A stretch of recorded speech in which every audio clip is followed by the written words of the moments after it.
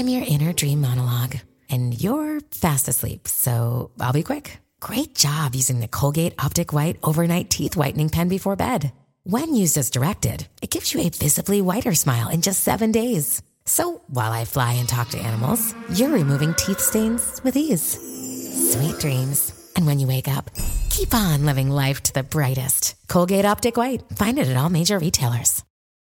This episode is brought to you by Shopify. Whether you're selling a little or a lot, Shopify helps you do your thing, however you cha-ching. From the launch your online shop stage, all the way to the we just hit 1 million orders stage. No matter what stage you're in, Shopify's there to help you grow. Sign up for a $1 per month trial period at shopify.com/special offer, all lowercase. That's shopify.com/special offer. You're listening to Kind World. I'm Erica Lance. In September of 2016, Rachel Cerati, a writer, and Sergio Scheller, an aspiring organic farmer, were newlyweds in Boston. Their apartment was full of wedding gifts, some still unopened.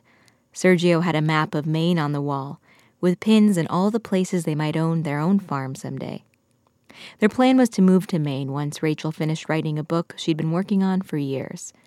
You may remember from our last Kind World that Rachel was retracing the steps of her grandmother, the sole survivor of her Jewish Czech family after the Holocaust. One day, Sergio heard an interview that he thought might help Rachel with her work.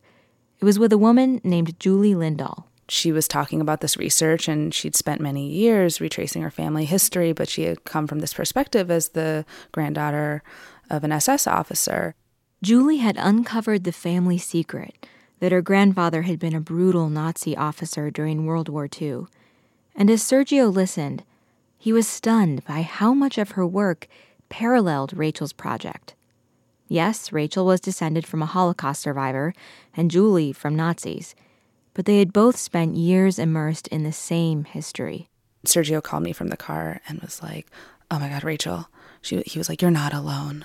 You're not alone," because it's a very lonely project to work on. And Sergio and I just sat there and were like, wow, I need to contact her. I don't know what this could be. And we had a whole swarm of brainstorm thoughts of we could collaborate this way and this way, or maybe it's just great to have a conversation.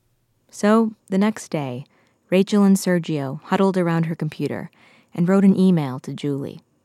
Sergio left her in the office, and Rachel was back to work when something startled her. I just heard this massive thump. And I went over and was like, "Sergio?" Rachel walked across the hall and found him on the floor. I was giving CPR. Time stops, but it's also sped up. Compressions and breaths and all of that. Weirdly calm and weird madness. What is happening? Frantic, she called 911, but she had an awful feeling it was too late. I think he was trying to hold on for me. I know the minute he died, and I know the minute his eyes changed from life to no life. An ambulance rushed him to the hospital, but nothing could be done. Sergio had died of a heart attack. He was 28 years old. I sat with his body until they wouldn't let me anymore.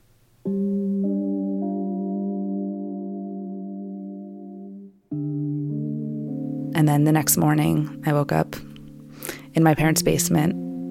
She looked out the window, heavy and numb. The sun's coming in through the leaves, and if you move your head just a couple little millimeters, the sun ray looks different and it shines through a different leaf. And if you move your head a little bit to the other way, it, illuminates something else. Just in that slight little movement of the head, you get a different perspective of what life looks like. I remember just kind of playing with that for a little bit and feeling nothing and feeling everything.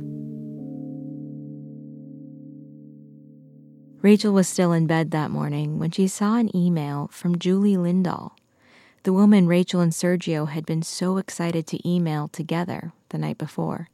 That was kind of our last activity together. In a normal world, I would wake up at home and been like, Sergio, guess who wrote me back? He would have made breakfast and we would have talked about it. It was the first time that I wanted to share something with him and couldn't. A few weeks later, Julie and Rachel started talking. Rachel still felt the unimaginable shock of Sergio's death, but somehow she felt like she could share that with Julie. Julie had already looked into the face of darkness, unearthing her grandfather's crimes, and unlike a lot of people, she didn't shy away from talking about death.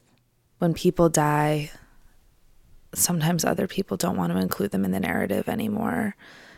She speaks of him as if he's still present, and that is incredibly meaningful for me. Julie also understood pretty quickly that Sergio was alive and the connection between the two women. When we reached out to each other, something very important happened, because you have now two sides of your life, the life before he died and now the life after. Because you sent this mail, and then I responded after he died. There was something about it that was kind of surreal. And it was a bit like a bridge. Julie and Rachel have started to think of their friendship as an educational peace project. At a time when the world can feel polarized and intolerant, the more they talk, the more they find common ground. Perhaps if somebody looked at our stories on paper, you couldn't think they'd be more further apart, right? A perpetrator and a victim. But when we start getting to talking, all of these themes that come out are just so universal. And all of a sudden it feels much more connected. And I just kind of wish more people could do that. I often feel like the two of us are kind of like a couple of voices calling back from the future of today and kind of shouting out from the future, choose another path. Julie and Rachel want to use lessons from their grandparents' lives to keep history from repeating itself. And doing so together, they feel less alone. Why drive yourself a little crazy with all of this? I guess that's why we had to meet each other. Yeah. It's been a little over a year since Sergio died, but to Rachel, he's still very much alive. So the more I think about the fact that you and I have this friendship now where we've talked about these, incredibly deep things, and then the link to that is like so beautiful. Sergio gave me so many gifts in life, but that was one of his final gifts. Rachel may not be able to make sense of her husband's sudden death, but she can find meaning in the gifts he gave her.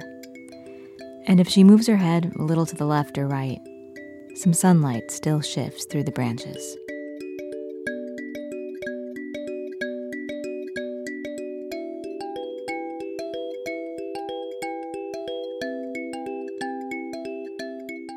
You're listening to Kind World. This is our third part in a mini-series about Julie and Rachel. So if you haven't already, check out the last 2 episodes to hear their full stories. We also have videos about Rachel and Julie at wbur.org/kindworld. Thanks to WBUR's Cognoscenti, Franny Kartoff, and Robin Lubbock for collaborating on this series. And thank you for listening.